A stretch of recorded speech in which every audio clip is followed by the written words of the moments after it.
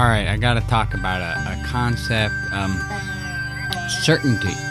Certainty means that you're certain, not that you're right or wrong. Let me say that again.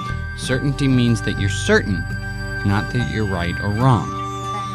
I mean, that makes perfect sense, and we all understand that, but boy, oh boy, so many of us just, we understand that only on paper. We don't understand that in our actual daily life. Certainty means that you're certain, not that you're right or wrong. We all know of other people who are certain about the wrong things. Hey, this is an election year. That's a lot of that going around.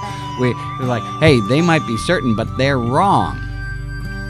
Okay, obviously. I still remember, 8th grade history teacher, Mr. Ramsey, said, when you point a finger at somebody else, you're pointing 3 back at yourself. Look at it with your own life. There are things of which you are certain. And let's face it, you want to be certain of those things. We want to be certain of a lot of things. But truth is, it's probably not hard and fast. I mean, what did they say? The only 2 things for certain are death and taxes. What else are you certain about? What really are you certain about? Now, this is where you start to feel a little uncomfortable. It feels a little like, oh boy, don't want to go there. Kind of like that chair tipping backwards kind of feeling. Nobody wants that feeling too long. Therapists call it dysregulation.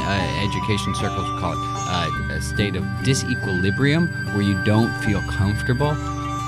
But if you really start to ponder how little there is that you have absolute certainty about, gads, right? Certainty means you're certain, not that you're right or wrong. One of my favorite things, and you've heard me talk about it, I've written about it a lot, is that, uncertainty is uncomfortable, certainty is ridiculous. Well, I'm striking right to the heart of that. You, whoever is listening to this, needs to, and I'm certain about this, you need to get more comfortable with uncertainty, because it's all around. There's so little that we are actually certain about. I'm certain about love. I'm certain about suffering.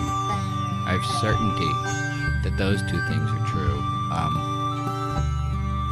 I don't know what else I actually have absolute, pure, 100% certainty about. A lot of things I wish I had certainty about, like my own existence, my sense of self, those kind of things. I don't really want to go there. I'm running out of time, thank God.